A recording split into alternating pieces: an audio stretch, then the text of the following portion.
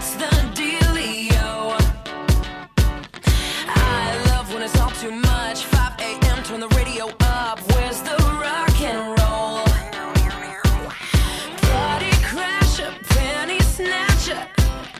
Call me up if you a gangster. Don't be fancy, just get dancy.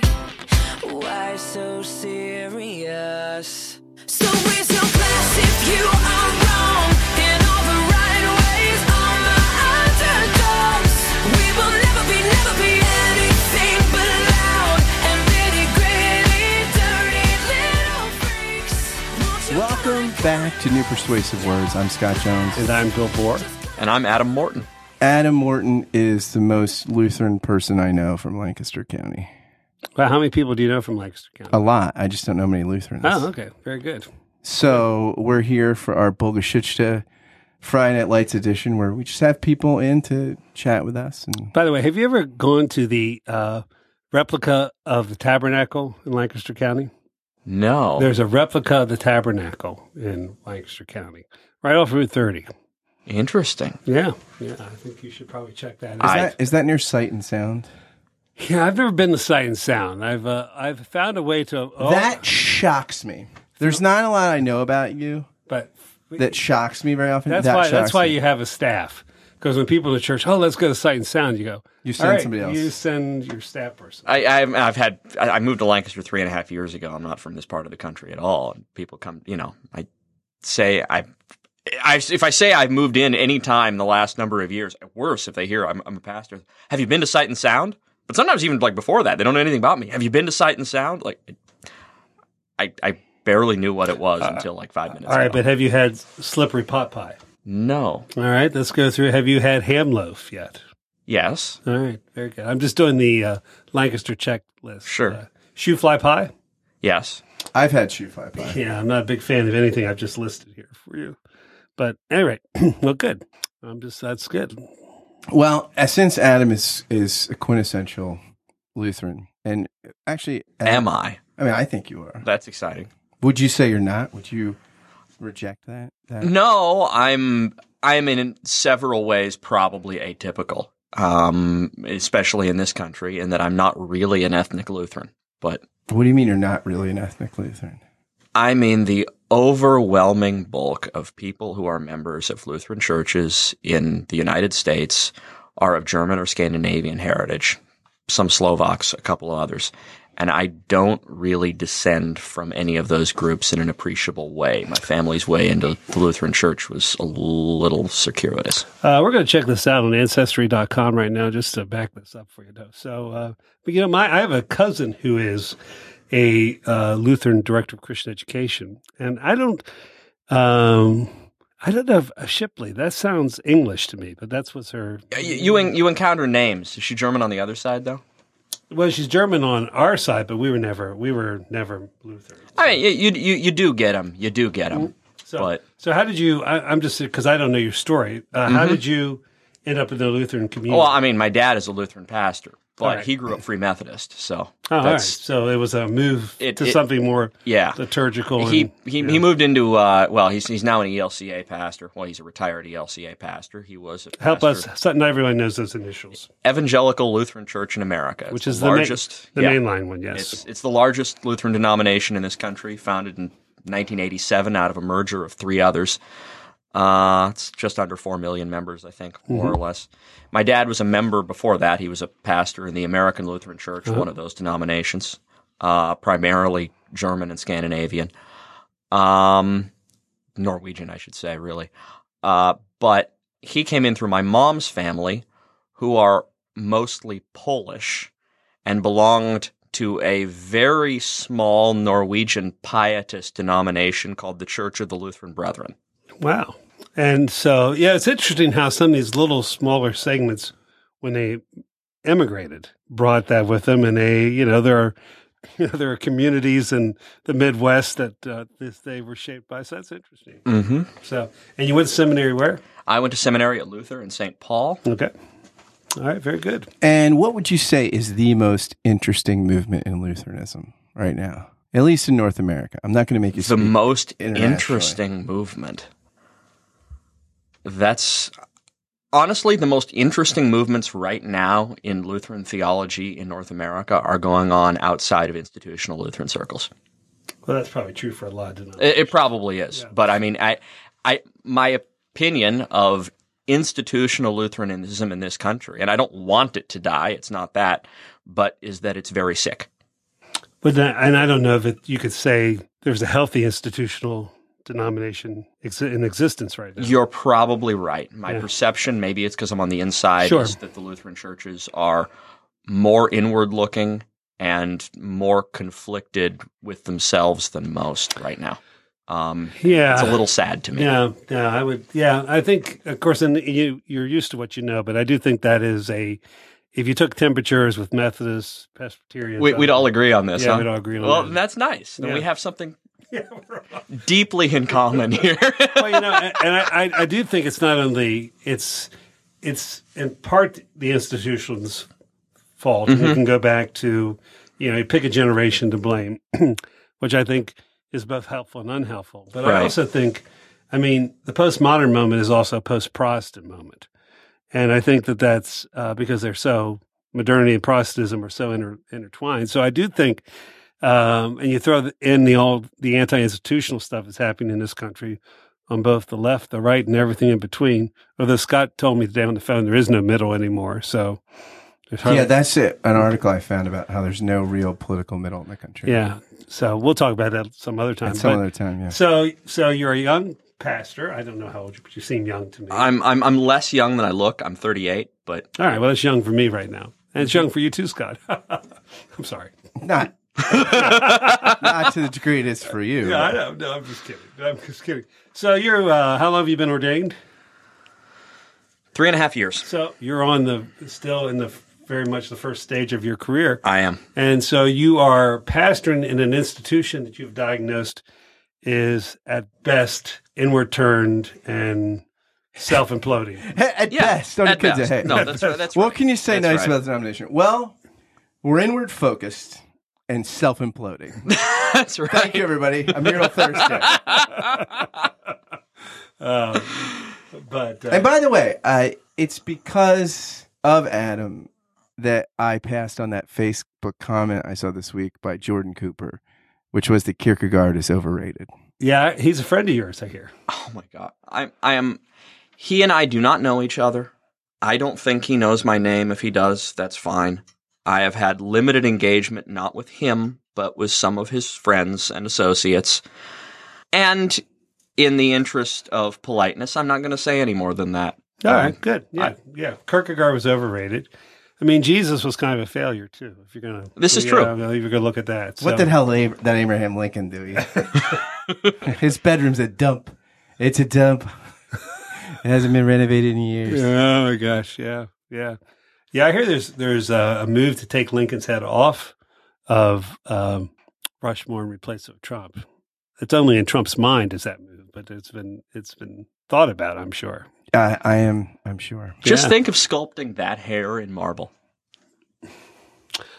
Boy, I'd rather not. But But I bet if you're a sculptor, it's a challenge you might even look It'd be forward a project. I mean, it's definitely a project. yeah, I think there are probably something preschools all over this country can start working on. Such as it is. Nevertheless. We're taking a quick break to ask you a question, which you can interpret as you wish or will. Do you like this podcast? Do you love it? Do you just listen to it to shout at us, but do you want it to keep going? If so, consider becoming a Patreon sponsor.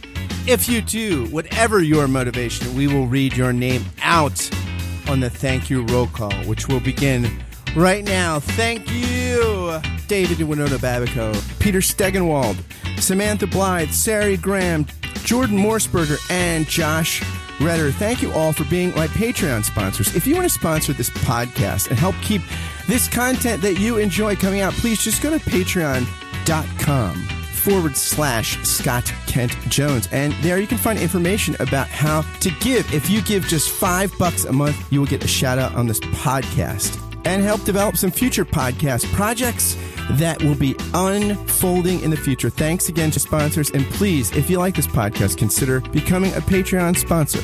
And now back to the show. So I want to start with this quote, which I think, Adam, you would ringingly endorse this, right? I'm going to read it, and you tell me. You're setting me up, but sure. All right. So this is by Stephen Paulson. It's called, from the introduction to a book called Lutheran Theology, parentheses, Doing Theology. Lutheran theology begins perversely by advocating the destruction of all that is good, right, and beautiful in human life. It attacks the lowest and the highest goals of life, especially morality, no matter how sincere are its practitioners. Yeah, I do actually endorse that. Bill, I'm sure you concur. Yeah, wow. Yeah, that's, yeah, I mean, I think, yeah, that's, yeah. I'm taking that as no, you don't concur. I don't concur, but, you know, I've always had a deep appreciation for Manichaeanism anytime it shows up. So, you know, my love for Brother Augustine has the same kind of flavor that my love for Brother Luther does. It's not Manichaean, though.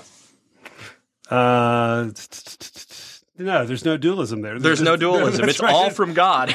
It's all. That's right. There's no dualism. So it's not. So you have the God Marcion wanted to destroy it. You've brought Marcion's God back. We have them both in one. Yeah, very nice. Very nice. That's it. So, well, why don't you, since this is your, since you're embracing your tradition here, why don't you expand on why you are embracing this wonderful phrase? Sure. I mean, it sounds crazy, right? You know, here, let's set up all the actually good things in the world. And let's be fair, too. There's a lot of people in your tradition, right, in the ELCA and in the Missouri Synod. Sure. Which would probably think this would not steadfastly endorse this, right? The people that think Gerhard Forde is the heretic of heretics. Ferde. Ferde. Yes. Yeah. I say Ferde. I grew up you can. He didn't, but... Probably Melanchthon would not fully embrace this. Philip would not have loved that remark. Right. This is... You mean the man who saved Lutheranism? That guy? Well, and it's saved and then partially destroyed. On the other hand, Luther himself might have, and Matthias Flacius might have thought it was delightful. Can you tell us what year Luther would have liked that? Give us a context on the time. I think any time from mid-1517 on. No, I disagree. I mean, who am I to disagree with a Lutheran scholar? I think a younger Luther would not have said that. He's already moving into territory, and I think the Heidelberg Disputation already shows something of this flavor. Maybe not as completely as that, but by the early 1520s, he's there. He was pushed to that point. Rhetorically, I think. I mean, that's one thing. I think some of the stronger statements like this from Lutheranism is shaped in Luther's polemic, in part by.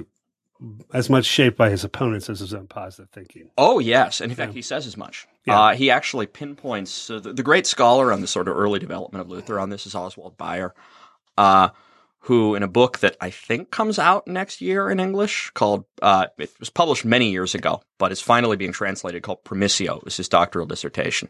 And he's trying to hone in on sort of the early... It sounds like a... Sounds like arcology. This is the Latin word for promise. I was going somewhere else. Oh, I thought you said permissio, not promissio. Promissio. I thought permissio.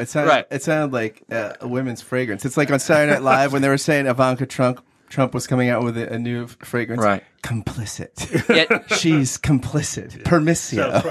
Promissio. So the sort of what Bayer calls the reformational breakthrough in Luther. Isn't that an awkward word, reformational?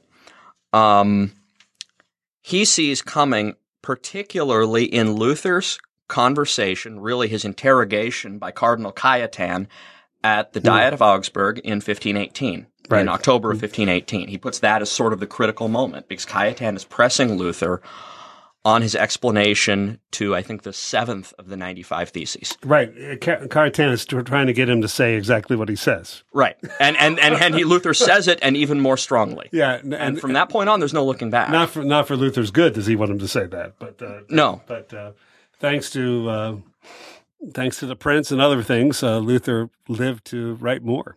Yeah. Well, and as I said, he later on will credit, he says, I could not have become anything like this as a theologian without my opponents. So some thanks are due to them.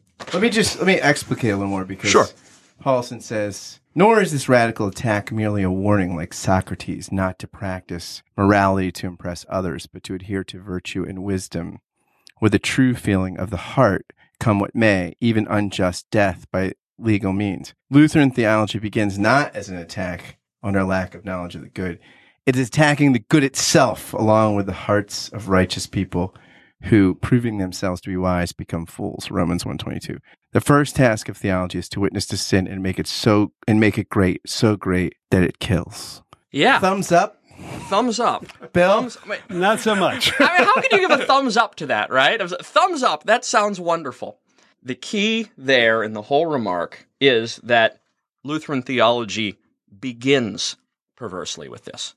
The other way of putting it is this is an expression of Luther's understanding that there are two fundamentally different kinds of righteousness, both of which come from God, but only one of which will finally stand before God, and that the righteousness of the law, which this is speaking of, that is, the highest of our morality and virtue. Which is being looked after by Jeff Sessions right now. It's nice of him, isn't it? I mean, for the time, such as it is. I feel safer.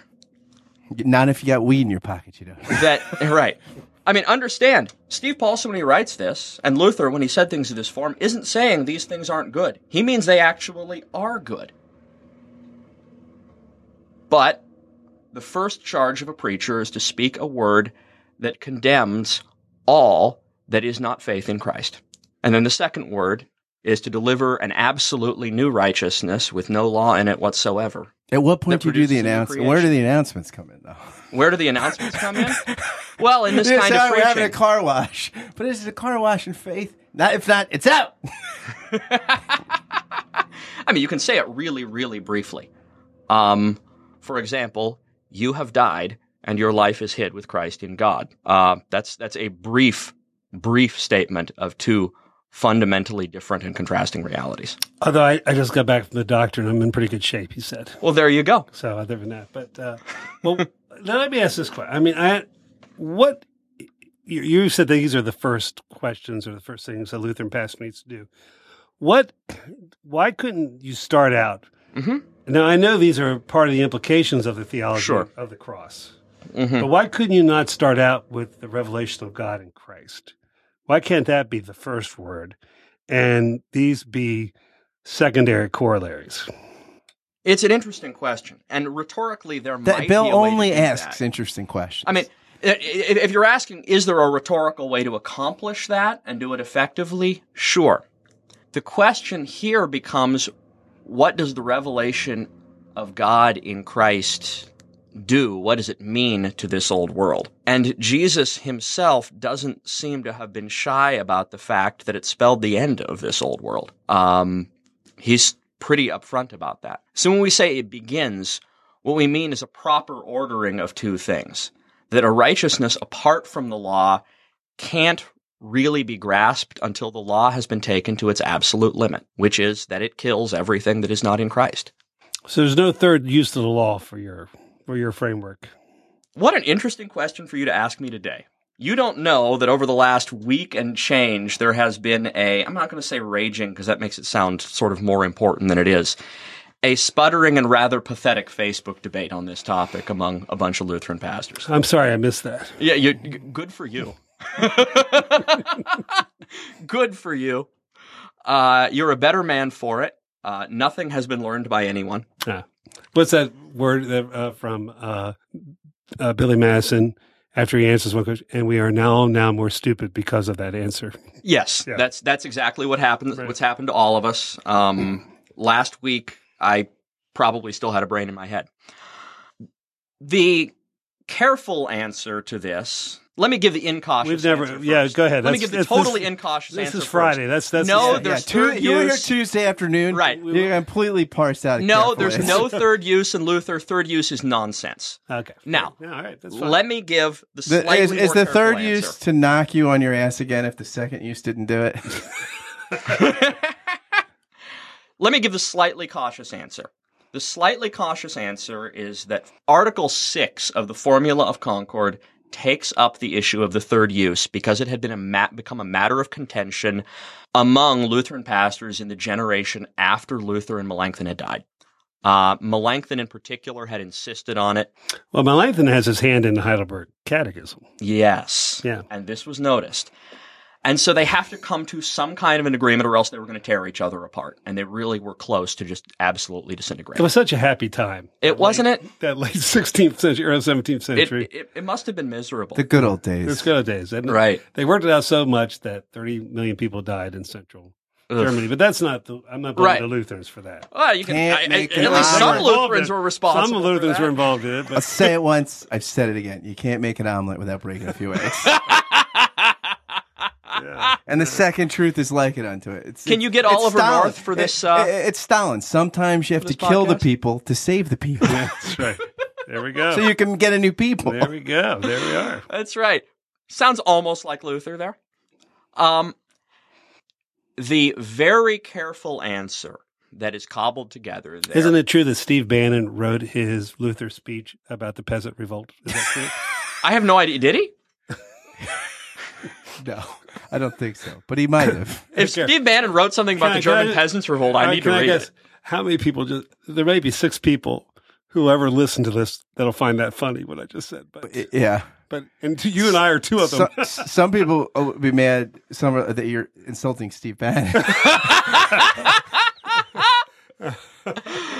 I mean, what? He's the Thomas Müntzer of our generation, Scott.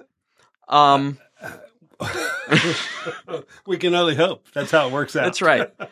Right, now we lost 2 more of those 6. I am afraid we did. The Müntzer fans. Yeah. Yeah. That's what. Well, we've got Fitch. Fitch is. Yeah, Anabaptists going wild, man. If any of today's Anabaptists are friends of Müntzer, that would be shocking to me. But that would endear them to you, though. You would not really. It would be, Come on, what kind of Anabaptist would you like more than a good Munsterite? Wow. Yeah. Come on, that's good muscular Christianity. Our Anabaptist neighbors in Lancaster County they're good neighbors. I'll put it that way. Fresh eggs. All sorts of things. It wouldn't be half as interesting a place to live without Shoe fly pie, apple butter. Which is pretty. Some of them make really outstanding ice cream. By the way, there's a Mennonite dairy farm that we go to. It's real cream going on there. I grew up in dairy country. That's good stuff. Yeah, it's part of why I had to go to get my EKG today too. Our friend Greg Strawbridge knows an Amish guy who has a software company, and it's all leased. The devil doesn't mind if you rent or lease. You just can't own it. You just can't have the pink slip. I'm sorry. That wasn't the setup to a joke? No. He even has a driver that picks him up. He has a software company. Yeah, but he doesn't own any of the computers or anything. The valedictorian. It's all leased. The valedictorian in my class when I went to high school. I love it.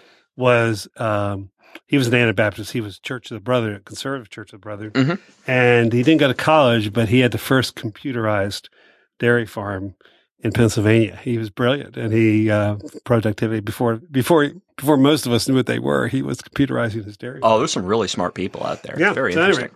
Anyway, so this third use of the law thing. So they come to this very carefully crafted answer.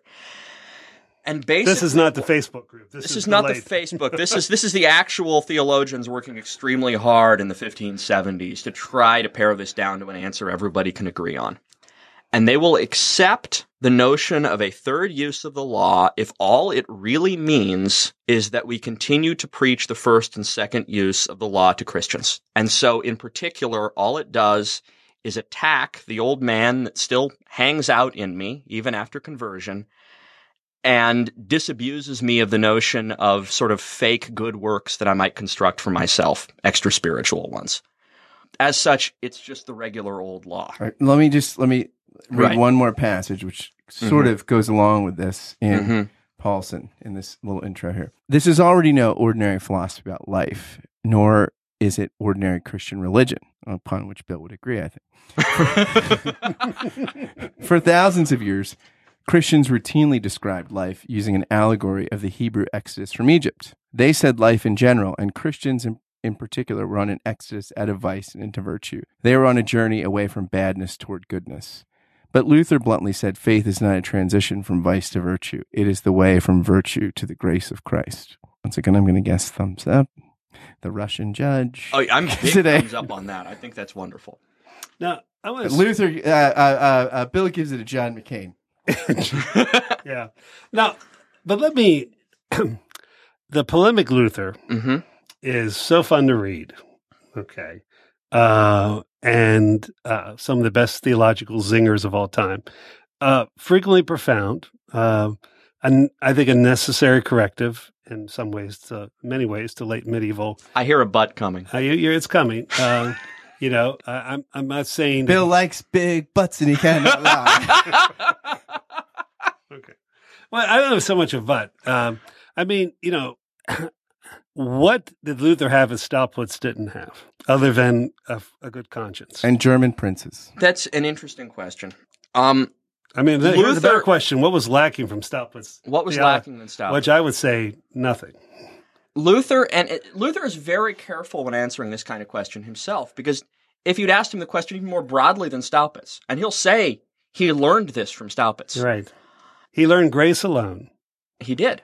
And clinging to the righteousness of Christ alone. Yes. From his Catholic spiritual director. He did. And Luther is insistent until the end of his days that everything good in the church and everything he believes is present in the Roman Church. Otherwise, where would he have gotten it from?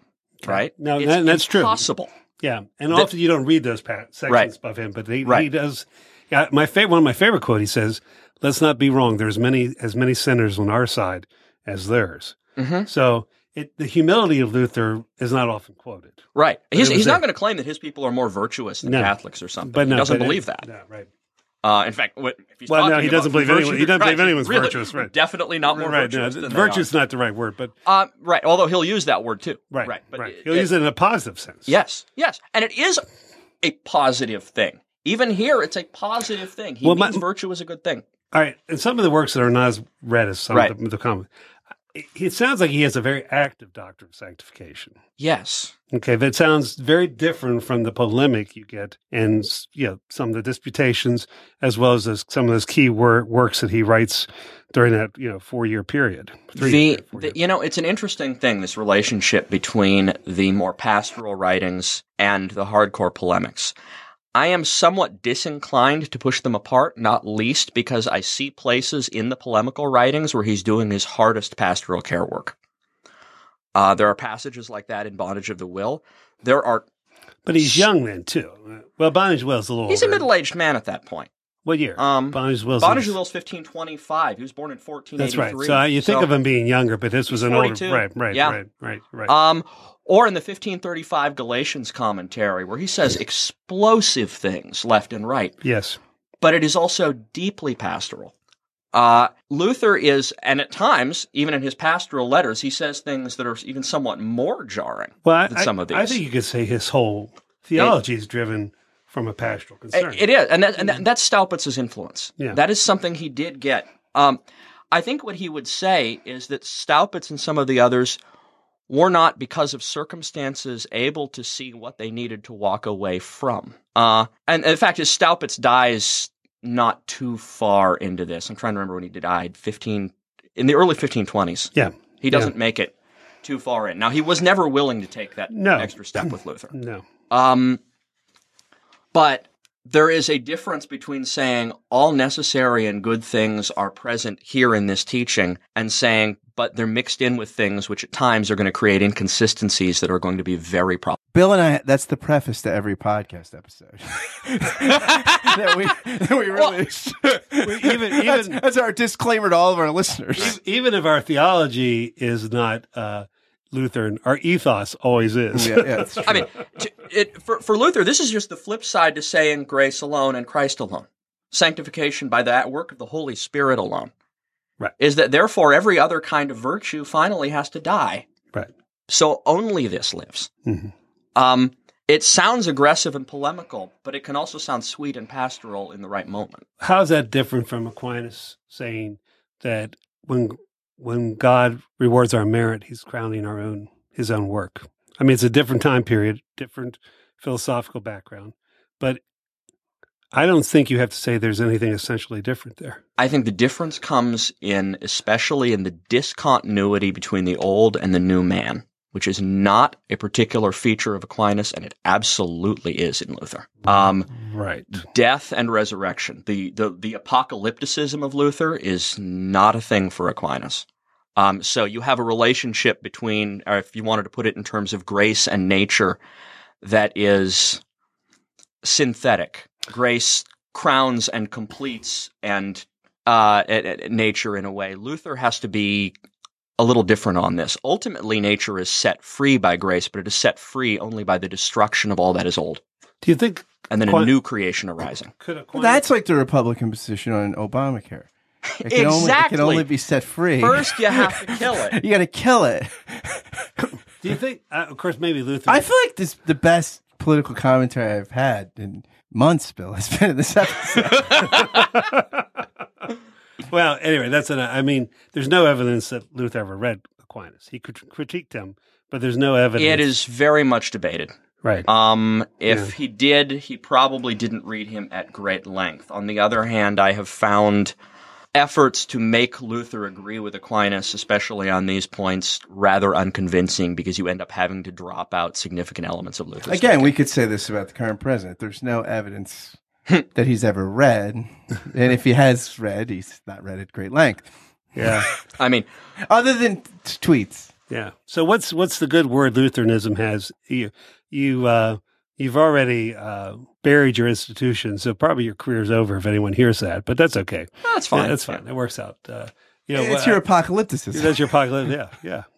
By the way, I do love. May your career go the way of the old man and Obamacare. Something I think that often is lost. I mean, Luther did not necessarily believe that his movement was going to be successful. That was part of the apocalyptic, That's right. I think there's that. I think the loss of that apocalyptic framework for some of what he says, I think it looks different when you view his sense of what was going on, and there was not a triumphalism at all in him. Well, I mean, that's it. I see a lot of anxiety over the loss of institutions within sort of my own circles, especially from pastors and theologians who would more agree with you on continuity between Luther and Aquinas. And I think the reason for that... Well, I wasn't saying there is. I was just asking. No, but there are some who actually would argue for it. I've read some. And even if that's not your position, I don't mean to suggest anything about it. I don't know your theology well enough to comment. Neither do I. So. I was just going to say that. I know. I beat you to it. But in general, because they believe that there's more of a sense that the institution, that the visible church and all of its elements can be built up, they find the failure of these things absolutely shocking. They find the failure of their congregations to display any meaningful form of sanctification somewhat shocking. They find the decline of morals in the United States somewhat shocking, and maybe it should be to us, and I think Luther would say it probably is, but it isn't unexpected. Right. And finally, what the kingdom of God needs is not to piggyback on all of these worldly virtues, however good they are, but to arrive in the form of the preaching of a kingdom that comes even without our asking for it, all on its own, just in Jesus Christ. It's a good word there. I'm thinking of that part in Oh Brother, Where Art Thou? Where George Clooney's character says, well, ain't it a small world, spiritually speaking? Pete and Delmar just been baptized and saved. I guess I'm the only one that remains unaffiliated. That's good. Yeah, so, well, there we go. We said it all. Could you sign off? Let me get on a Presbyterian mediating figure. Bill is Reformed, such as he is. Bill, a couple months ago, such as he is. A generous Orthodox Reformed. So the great Presbyterian pastor, theologian Eugene Peterson, who's for a couple weeks there was one whose name I had to listen. He who shall not be named. But I mean, Peterson says that Christian discipleship, is focusing more and more on Christ's righteousness and less on our own. Yeah, there we go. And we often are. Although You told me last week that Robert Jensen is gravely ill. Yeah, he's not doing well, I've heard. Anyway, but he is our favorite living theologian, I think. So there is a breadth of Lutheran. And again, as I said off mic, Dr. Carl Fried Froelich was a great influence on me at Princeton Theological Seminary. And well, I'm Luther College and Luther Seminary, same as Robert Jensen. So our educational profiles are oddly similar in that respect. You're Lutheran born, Lutheran bred, and when you die, you'll be Lutheran dead. And with that, we sign off.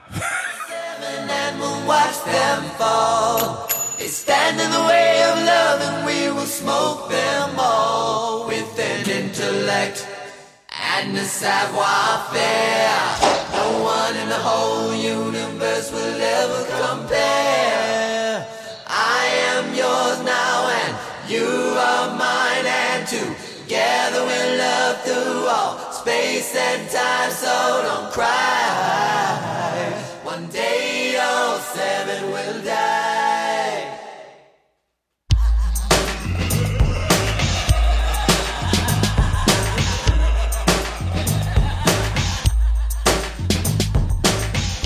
All seven, and we'll watch them fall. They stand in the way of love, and we will smoke them all with an intellect and a savoir-faire. No one in the whole universe will ever compare. I am yours now, and you are mine, and together we'll love through all space and time. So don't cry. One day all seven will die.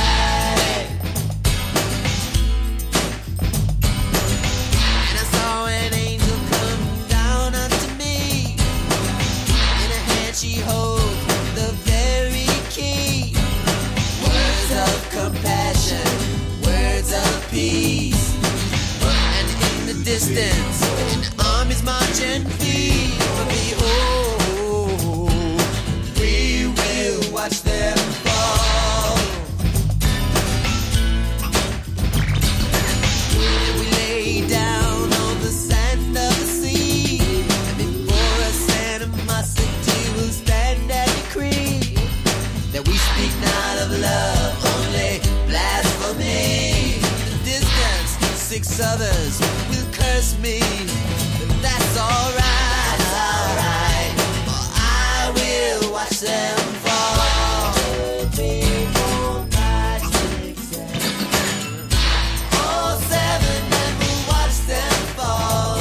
They stand in the way of love, and we will smoke them all with an intellect and a savoir-faire. No one in the whole universe will ever compare. I am yours now, and you are mine, and together we'll love through all space and time. So don't cry. One day all seven will die.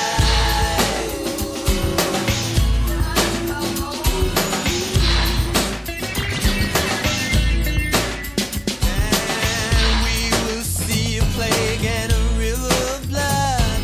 And every evil soul shall die in spite of their 7 tears. But do not fear, for in the distance, 12 souls from now, you and me will still be here.